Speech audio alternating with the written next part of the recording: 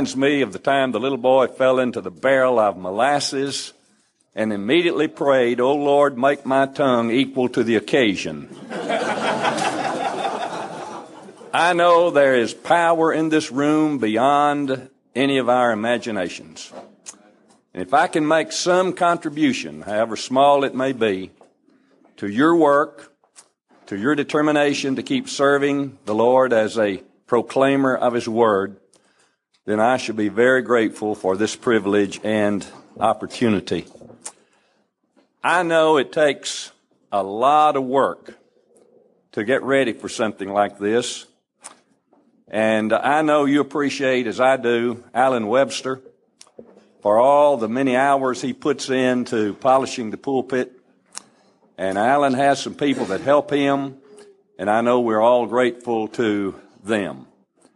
I've told folks I think Alan Webster is the most creative fellow I've ever met in my life.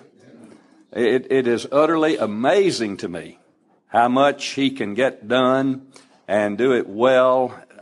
The titles of a lot of his tracts, that's creativity. I mean, it has appeal and on and on. And so I'll just say this, I am glad he's on our side. Now, we're talking about folks leaving the Lord's church. In any community where the church has existed for any length of time, I promise you, there are people who no longer are faithful to the Lord and to His church. And I don't know of any way to dichotomize this and say, well, you can be faithful to the Lord and not faithful to His church.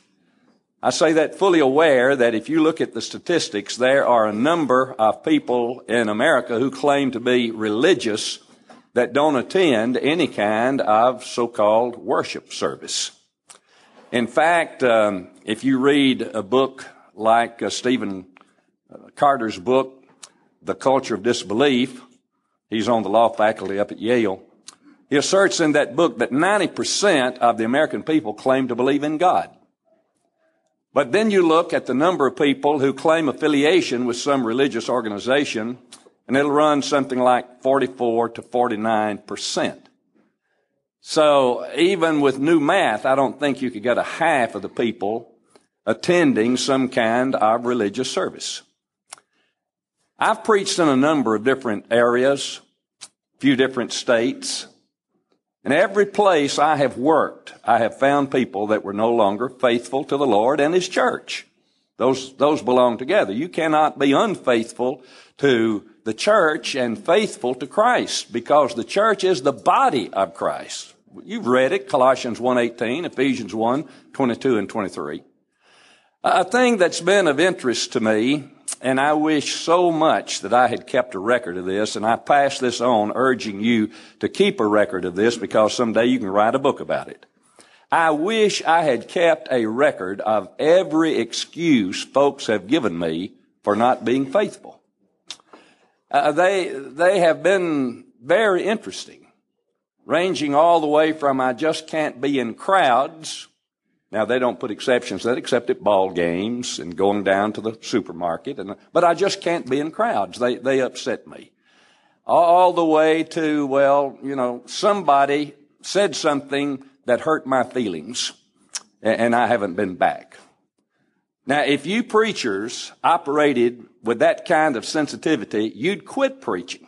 If every time somebody said something to you or about you that was critical and unkind and unthoughted, you would already given up.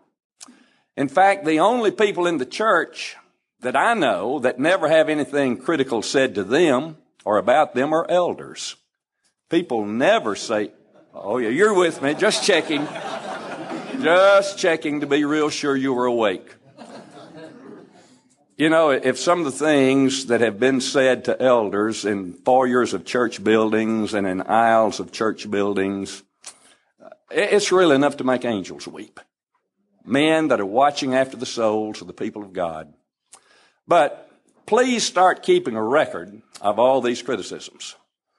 My plan in working has been, if I go into a new work, one of my first announcements will be, I want the names and addresses of all the unfaithful members.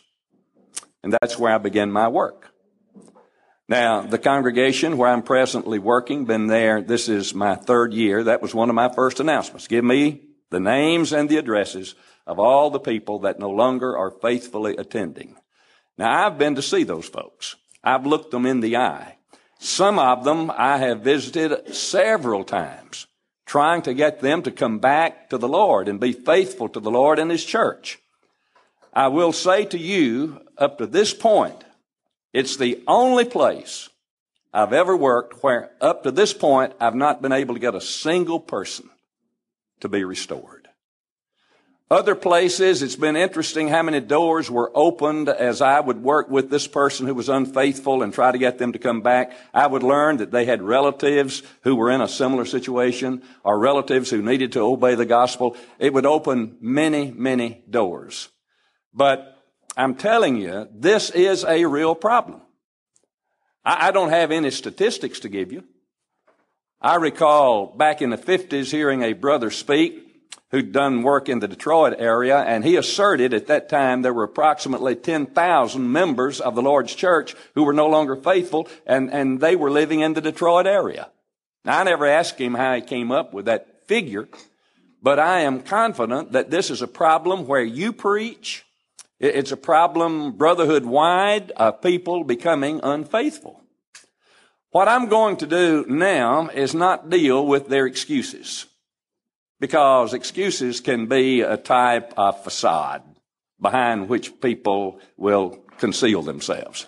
I want to talk about reasons. Let's get down to reasons why people are unfaithful.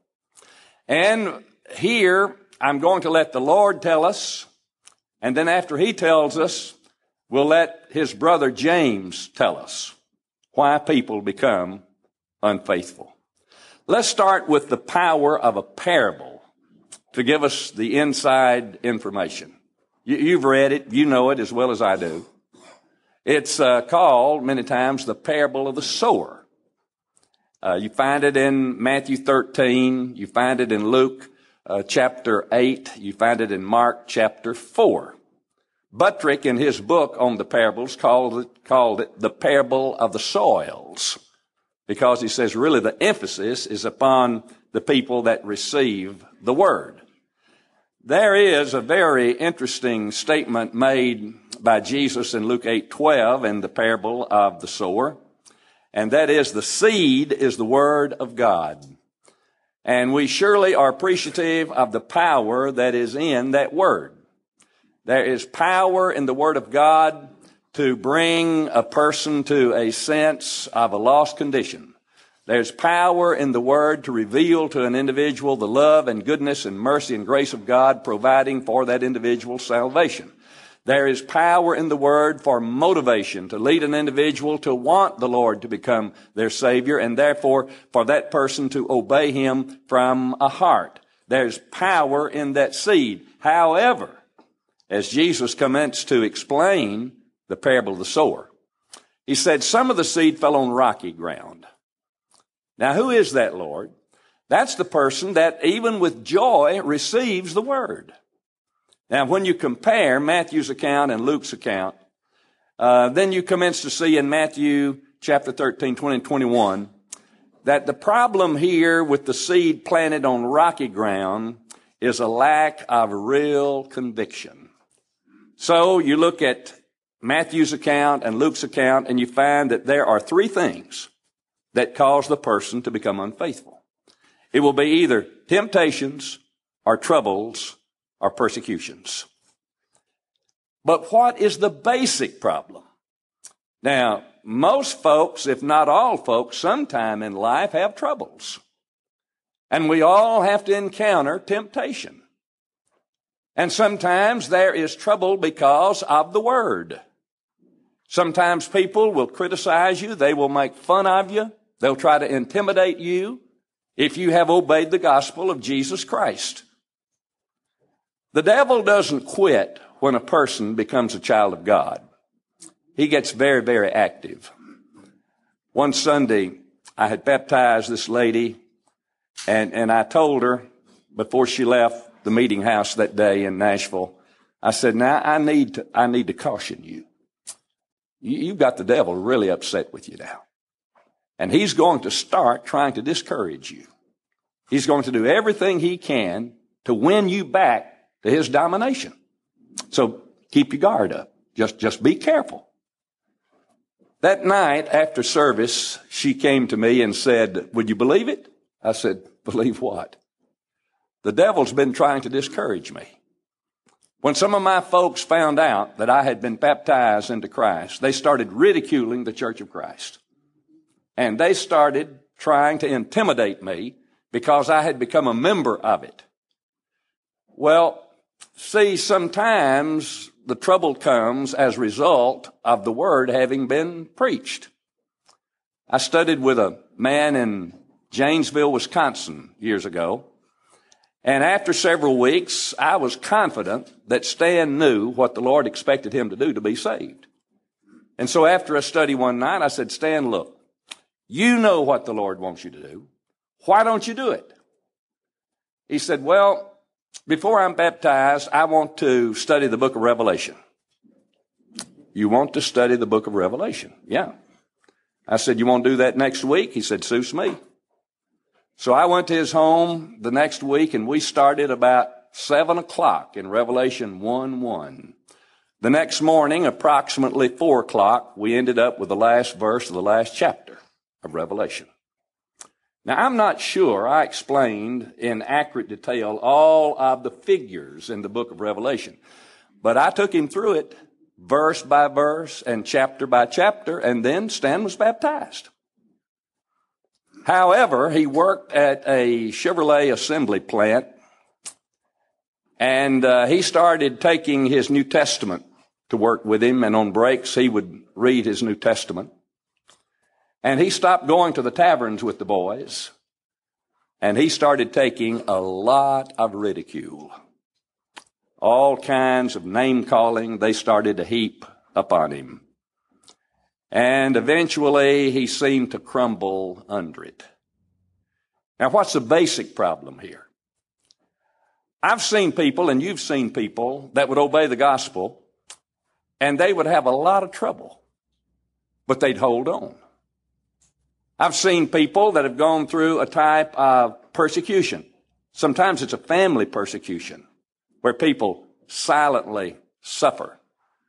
I recall a situation where a lady wanted us to go and talk to her husband. She was a member of the Lord's church. He hated the Church of Christ with a passion, and she said, he's threatening to kill me. Would you please go and talk to him?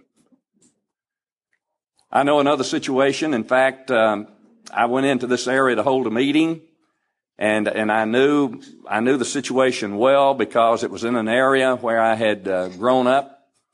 And this lady had obeyed the gospel, and she wanted her husband to become a Christian. And she asked the local preacher and me to go and talk to him. That was on Monday of the meeting. And we went to the home, and he came to the kitchen door.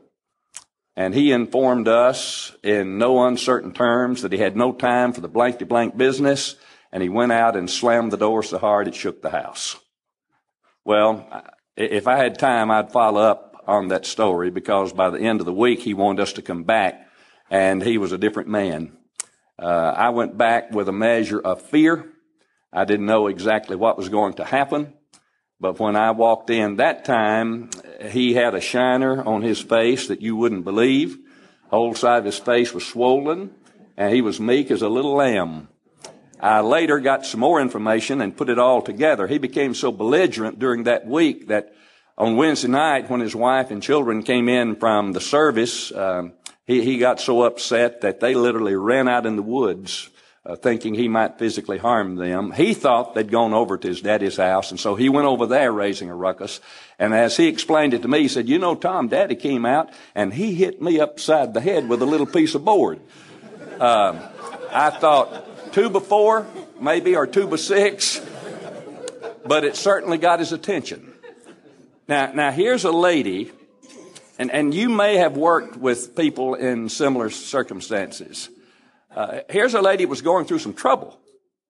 Sometimes people go through trouble, they go through persecution, and certainly people face temptation, and yet they hold on. and they don't quit. But why do some folks quit and some folks hold on? The answer is the conviction of the person. There may have been an intellectual conversion without the heart being converted. Now, we all surely appreciate the necessity of understanding the truth. They hear and they understand. Now, Jesus could quote here from Isaiah and say, this people's heart is wax gross. This is how I introduce, this parable. This people's heart is wax gross, their ears are dull of hearing, and their eyes they have closed, lest in time they should see with their eyes and hear with their ears and understand with their heart. The understanding is an essential. The intellectual grasp is vital. But that's not the end of the story. You know Romans 6, 17, 18. Paul said you obeyed from what? The heart. The heart has to be involved. And I don't know hearts. God knows hearts. I don't know hearts. So I think, all right, this person, they understand, they've been baptized, and so it's a conversion that has involved not just the intellect, it's also involved the heart. They love the Lord with all their hearts. They're dedicated to Him now, and come what may, they are going to be faithful to Him. But if it's not a real conversion, the person's not going to pay the price. Now, we're talking about reasons why folks become unfaithful, not their excuses, reasons. Now, let's skip on down to the thorny ground. And I'm taking Luke's account here in Luke 8 and 14. Here is the person, Jesus says, that receives the word. They receive it with joy. And yet they don't hold out. They are not faithful. What happens? One of three things. Either it will be the cares of this life, or the pleasures of this life, or the deceitfulness of riches. Now, here's a person that's been converted. And yet, they don't have the internal spiritual strength to withstand the thorns of life, if you please, the choking thorns. Now, look at the cares.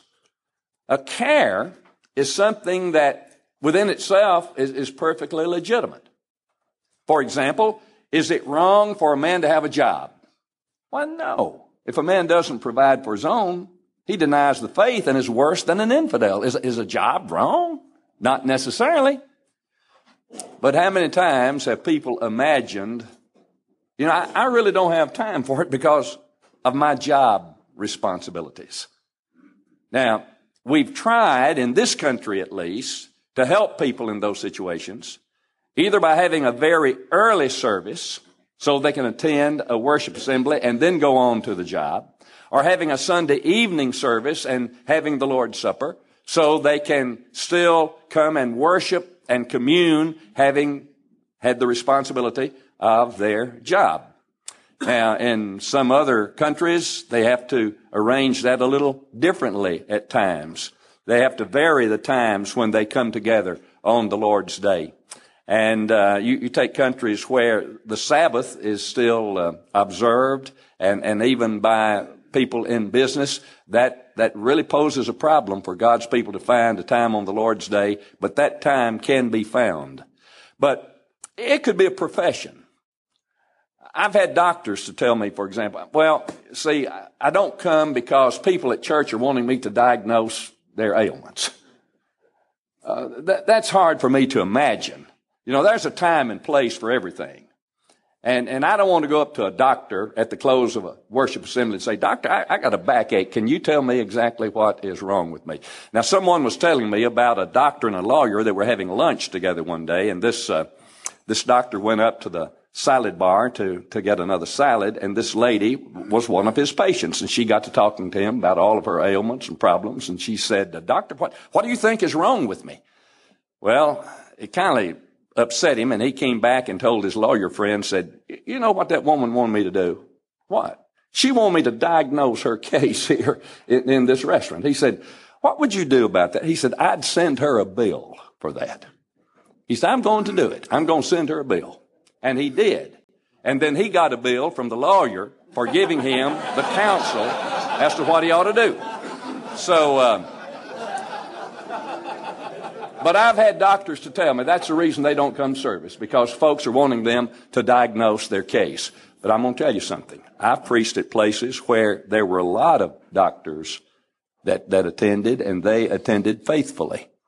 I remember holding a meeting years ago in Hearne, Texas, and I stayed in the home of the doctor that owned the little hospital in that town, Dr. Boyd. I still remember him, remember this good man and his wife with appreciation.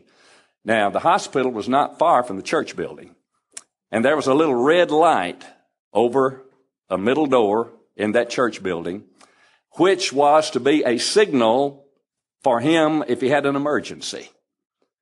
But that was back when we held meetings Sunday through Friday, and you know he didn't miss a single service, didn't have an emergency the whole week.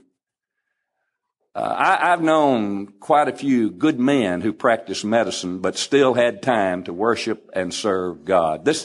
But it could be a care. Just letting something that within itself is perfectly legitimate, it just becomes so dominant in my value system that it leads me away from faithfully worshiping and serving the Lord. Now, what about the pleasures of this life? God is not anti-pleasure. I know, because there's some things that bring God pleasure, right? Didn't Paul say in 1 Corinthians 1, it pleased God by the foolishness of preaching to save them that believe? See, the preaching of the Word of God brings God pleasure. And there have been some people that have pleased God. You've read Hebrews 11 about Enoch. Before his translation, he had this testimony that he what? He pleased God.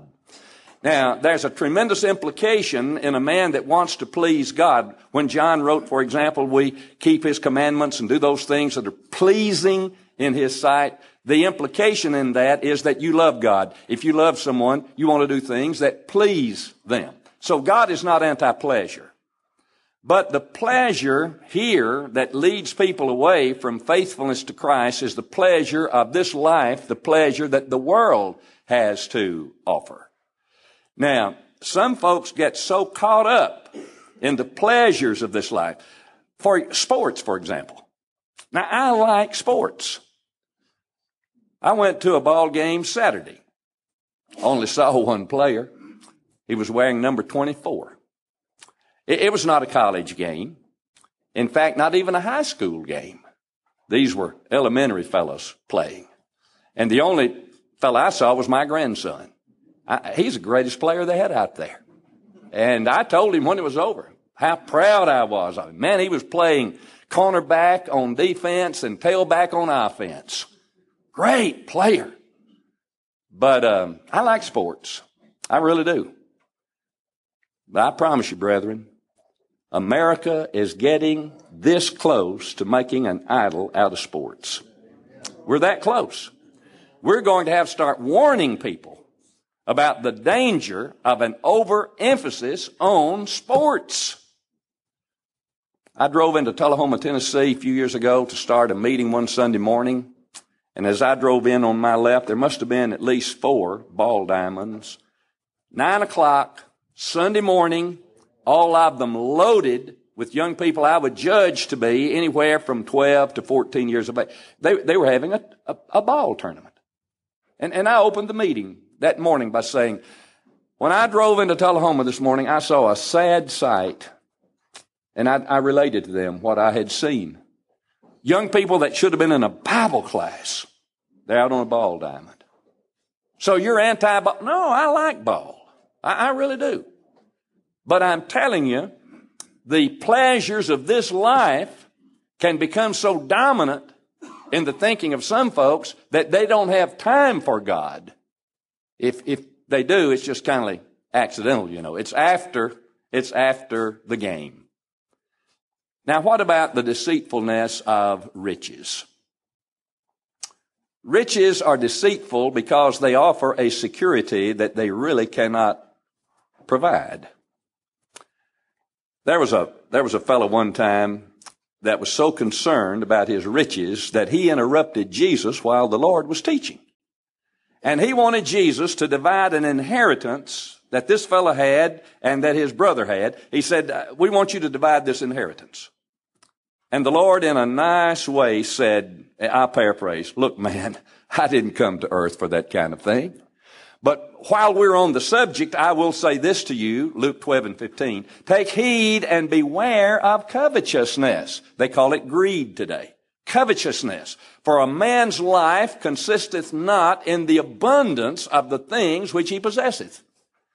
Now, so far as I know, Bill Gates is the richest man in this country, perhaps in the world. We're talking about over $50 billion. I read some time ago that one day, with the decline of the stock market, he lost something like $3 billion. That's more money than I have made teaching school for 35 years of my life. $3 billion. Are you still with me? But riches are deceitful because a fellow thinks, you know, if I get all of this money, I'm going to be satisfied. And he's not. He has to have more and more. If the only thing you have finally is determined by how much money you are controlling at the moment, if that's it. Sister Peggy, well, at one time, our sister in Christ, Sister Peggy Lee, had a song, Is This All There Is? That's going to be your song. Is this all there is?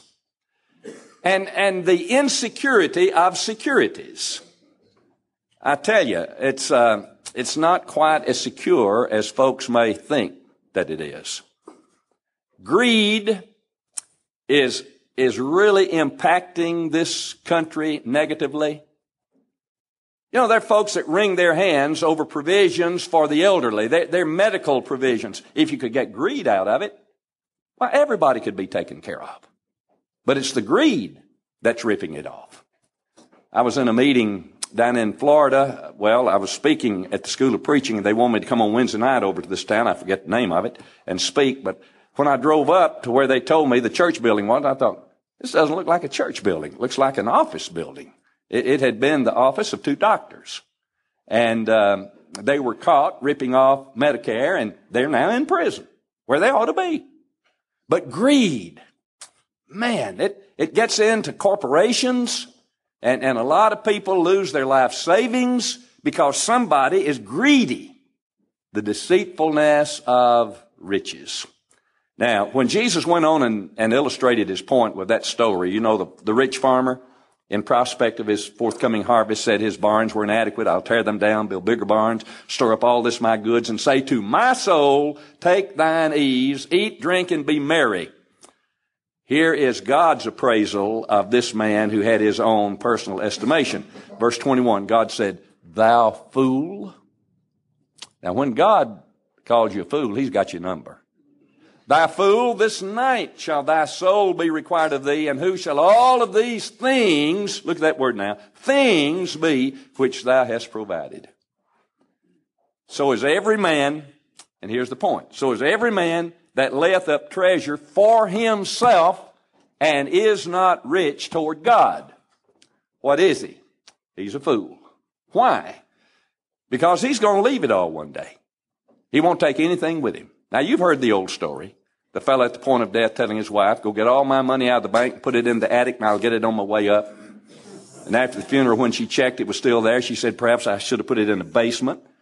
But when we leave it all. I read in an old book one time, we brought nothing into this world, and it's for certain we'll carry nothing out. And that's exactly the way it is. Now, the day you see a hearse pulling a U-Haul trailer, call me, collect, and tell me where you saw it, and I'll send you a free book.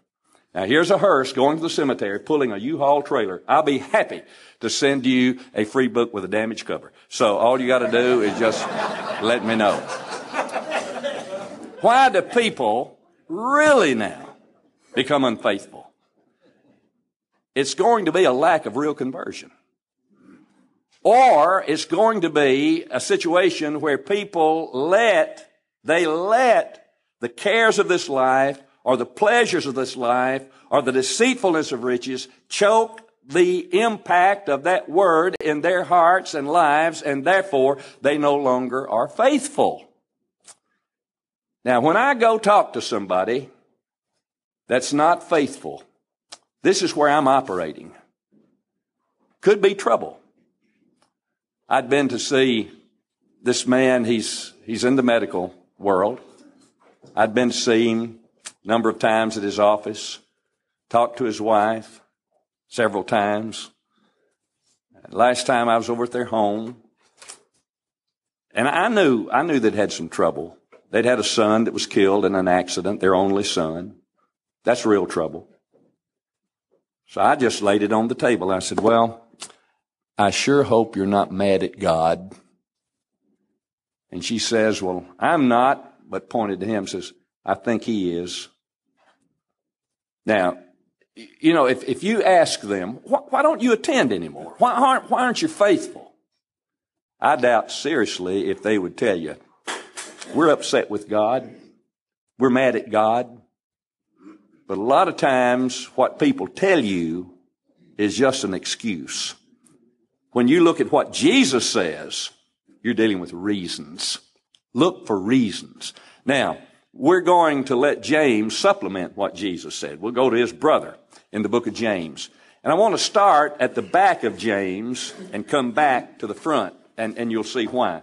James concluded this powerful, inspired document with these words, brethren, if any of you do err from the truth, and I want to pause and point out, if you looked at the meaning of the word translated err, it's the same word from which we get our English word planet. It's just a wanderer out there.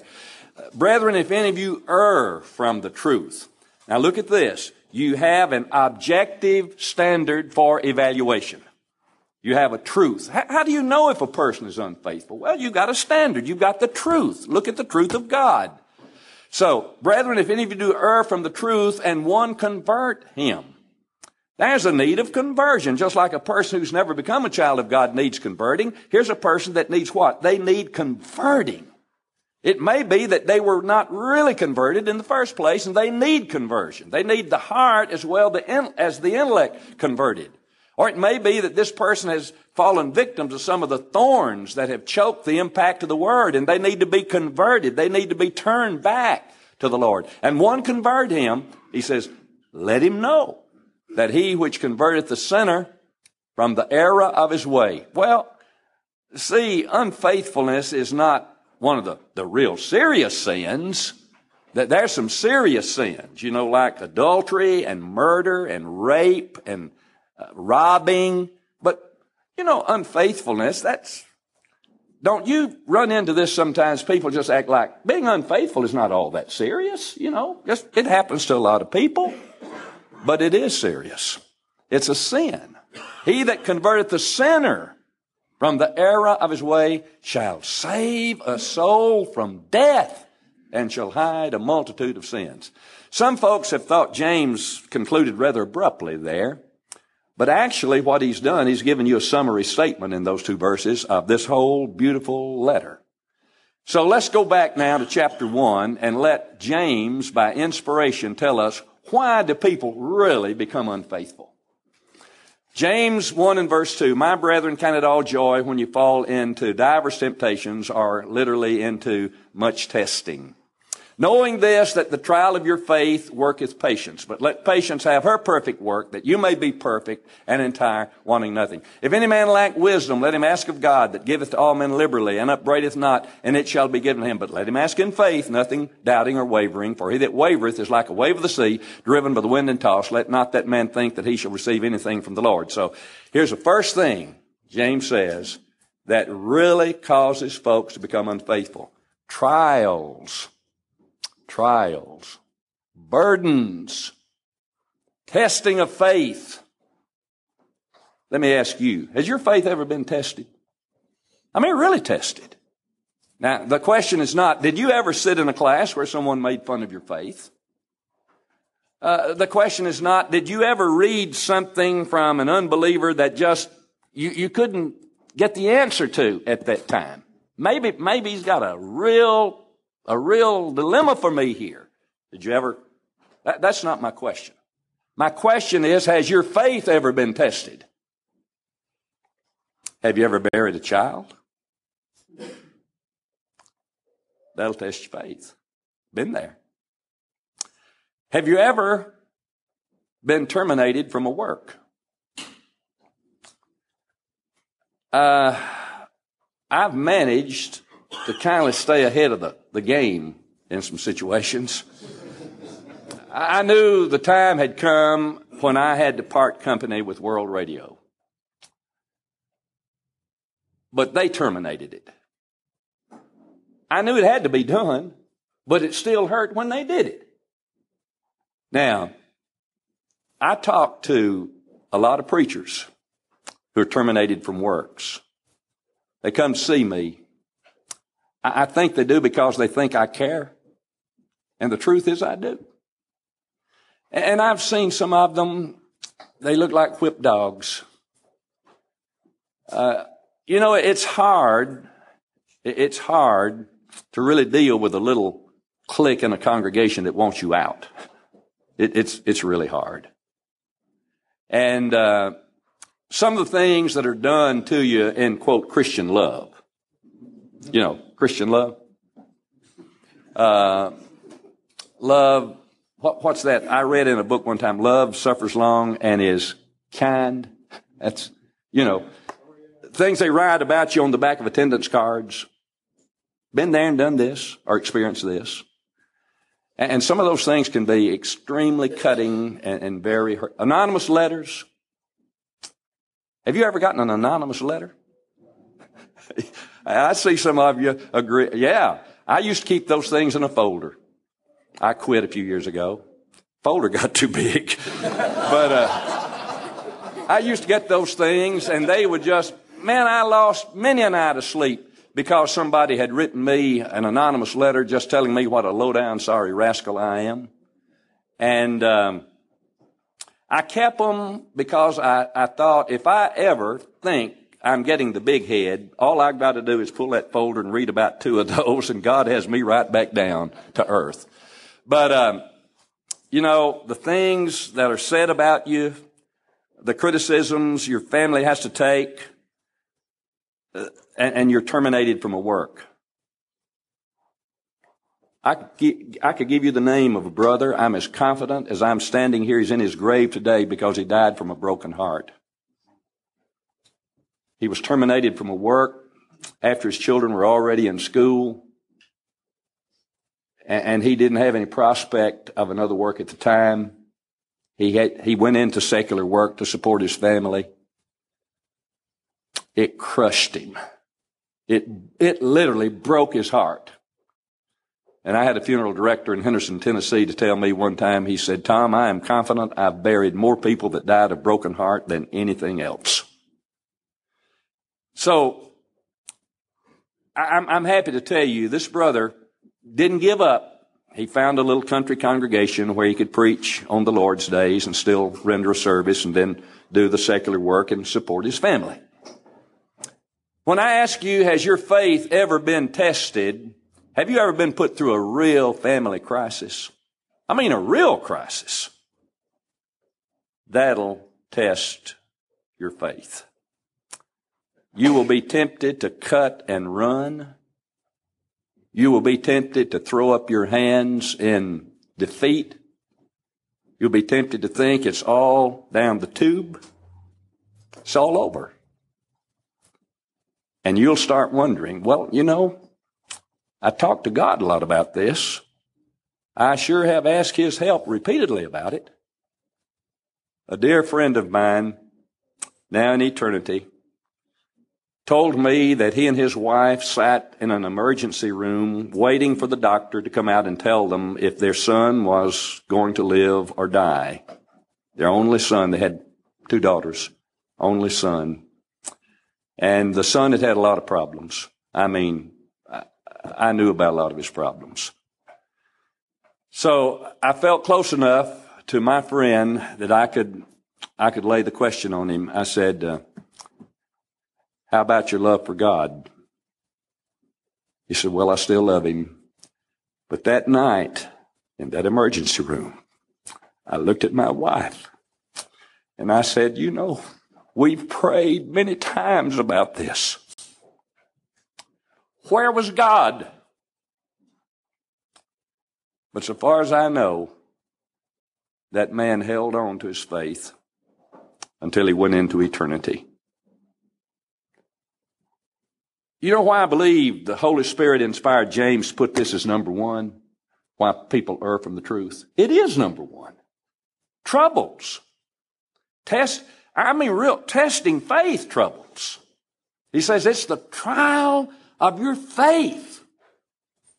Now, when the Apostle Peter wrote about it, in 1 Peter chapter 1, if you start with verse 5, he says, you're kept by the power of God through faith unto salvation, ready to be revealed at the last time, wherein you greatly rejoice, though now if need be for a season, you are in heaviness through manifold temptations or trials. That the trial of your faith being much more precious than of gold that perisheth, though it be tried with fire, might be found unto praise and honor and glory at the appearing of Jesus Christ, whom having not seen you love, and whom, though now you see him not yet believing, you rejoice with joy unspeakable and full of glory. You look at that passage. Trials, troubles, trying your faith, and joy and rejoicing. Incredible. No, not necessarily. Not if you know that a God will see you through, that God still loves you. Not if you know that out of this furnace of fire, I can be refined in my soul. That the weaknesses and impurities in my life can come to the front and I can know where I have to work to become real in God's sight. There's a potential blessing. But some folks don't react that way. And I don't want to stand and be critical. Given the same set of circumstances, I might be right there with them. I have a close relative in Alabama that accidentally shot and killed his little 12-year-old boy. Had one little boy and he killed him. He's had a lot of troubles. He's had a lot of troubles. Given the same circumstances, I probably would myself. But I got to leave that. I want to skip on down to verse 8 quickly. What are the real reasons people become unfaithful? James says, a double-minded man is unstable in all his ways. Let the brother of low degree rejoice in that he is exalted, and the rich in that he is made low. For as the flower of the grass, he shall pass away. For the sun is no sooner risen with a burning heat than it withereth the grass, and the grace of the fashion of it perisheth. So likewise shall the rich man fade away in his ways. Okay, now here's your two-minded person. The person gets torn between the things of this world, this life, and a relationship with the Lord and eternal life. When Jesus talked about the cares and riches and pleasures of this life, he used the word life, from which we get our word biology, a study of life. But when Jesus said, I came that they might have life, John 10:10, it's a different word. And so when you think about people that are torn between this life and serving God, what did Jesus say about serving two masters? He said, you can do it, but it's going to be No, you can't. No man, he said, can serve two masters. Either he'll love the one and hate the other, hold to one, despise the other. You cannot. That's pretty strong language, isn't it? You cannot serve God in mammon or riches, Matthew 6:24. So here is where we've seen brethren become unfaithful. Tom, I'm going to tell you something. Getting a business going is very demanding of your time. It's taking all of my time. It's taking all of my energy. And one day, I hope to have this thing all settled and going, and then I'll have time. But right now, I just don't have time for it. Getting a new profession going is a very demanding thing. Man, you just don't understand. But once I get it going, then I'm going to have double-minded man, unstable in all his ways. Now, quickly, in the third place, And what time should I be through? 11:15? I'm just about there. I only have about 2 minutes left then. I'll just have time to mention this last one. I'm already over, and I apologize for that. But if you start in verse 12 of James 1, he says, "Blessed is the man that endureth temptation, for when he's tried, he shall receive the crown of life, which the Lord hath promised to them that love him. Let no man say when he's tempted, I'm tempted of God, for God cannot be tempted with evil, neither tempteth he any man. But every man is tempted when he's drawn away after his own lust and enticed. Then when lust hath conceived, it bringeth forth sin, and sin, when it is finished, bringeth forth death. Do not err." That's what we're talking about, isn't it? Erring? Do not err, my beloved brethren. Every good gift and every perfect gift is from above, and cometh down from the Father of lights, with whom is no variableness, neither shadow of turning. Now, this is a different kind of temptation. This is the old solicitation to sin against God. And I wish I had time to talk about efforts that folks have made to escape temptation, like building big high walls and calling them monasteries or convents and getting in behind those, and then Satan couldn't get to them. Or getting behind a imaginary wall of Christian education. And I'm not being critical. It was my bread and butter for 34 years of my life. But I'm going to tell you something. It's not a wall that keeps temptation out. And isolation. Where was Jesus when the devil came out in the wilderness? Who were his companions? The wild animals. The devil found him. So isolation is not the solution to the problem of temptation. What is the solution? Information from the Lord. Inspired information. And it starts out with the right motivation, and that's loving God. See, if I really love God, I don't want to break his heart. There's a promised crown to those that love him. And then I just have to get my smarts up. And so he says, learn how it works. The potential is within you. The enticement the devil will have for you. And unless there's control of your passions, and what is lust but uncontrolled desire? There will be the lust if you're not careful. There will be the enticement. The trap will be baited. And when those two things come together, the result is going to be sin. But if you know that, then there's a safeguard at the point of your self-control. And there's a safeguard in unmasking the enticement. It's not what it's... Sin offers what it cannot give. It gives what it cannot... It offers what it cannot give and gives what it did not offer. So... it's information. Well, if I had time, I'd go on down and show you that some folks substitute hearing for doing the word, and James says don't do that. Be a doer of the word, not a hearer only. And some people get confused about the nature of true religion.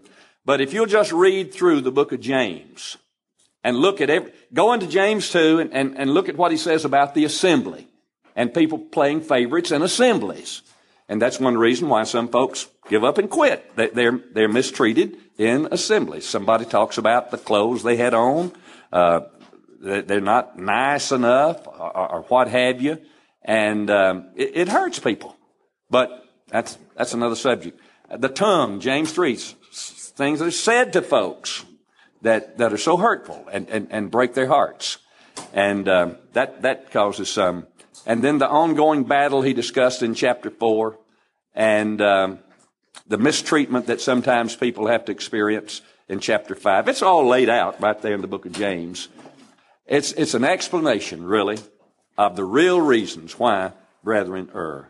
But I want to encourage us. Let's do what we can to convert the erring. Now, one of the things we did at Creve Hall to try to convert the erring, in addition to personal visits, the elders wrote each person a personal letter from the elders. And they sent them a copy of that book that I did, The Ways of Wanderers, and said, please read this book. The last service that I preached there on Sunday night, I'll never will forget this elderly man walking down the aisle, and as I met him, he said, I read that book, and I'm coming home. And I thought, you just paid me for writing that book. One soul is worth it. I just beg you, try to identify the unfaithful and go to them. I'm not telling you to do something I don't do. Go to them and try to win them back. Because the soul of a brother or sister that's unfaithful is worth just as much in God's sight is the person who's never obeyed the gospel. You believe that, and I believe that. Thank you for your good attention.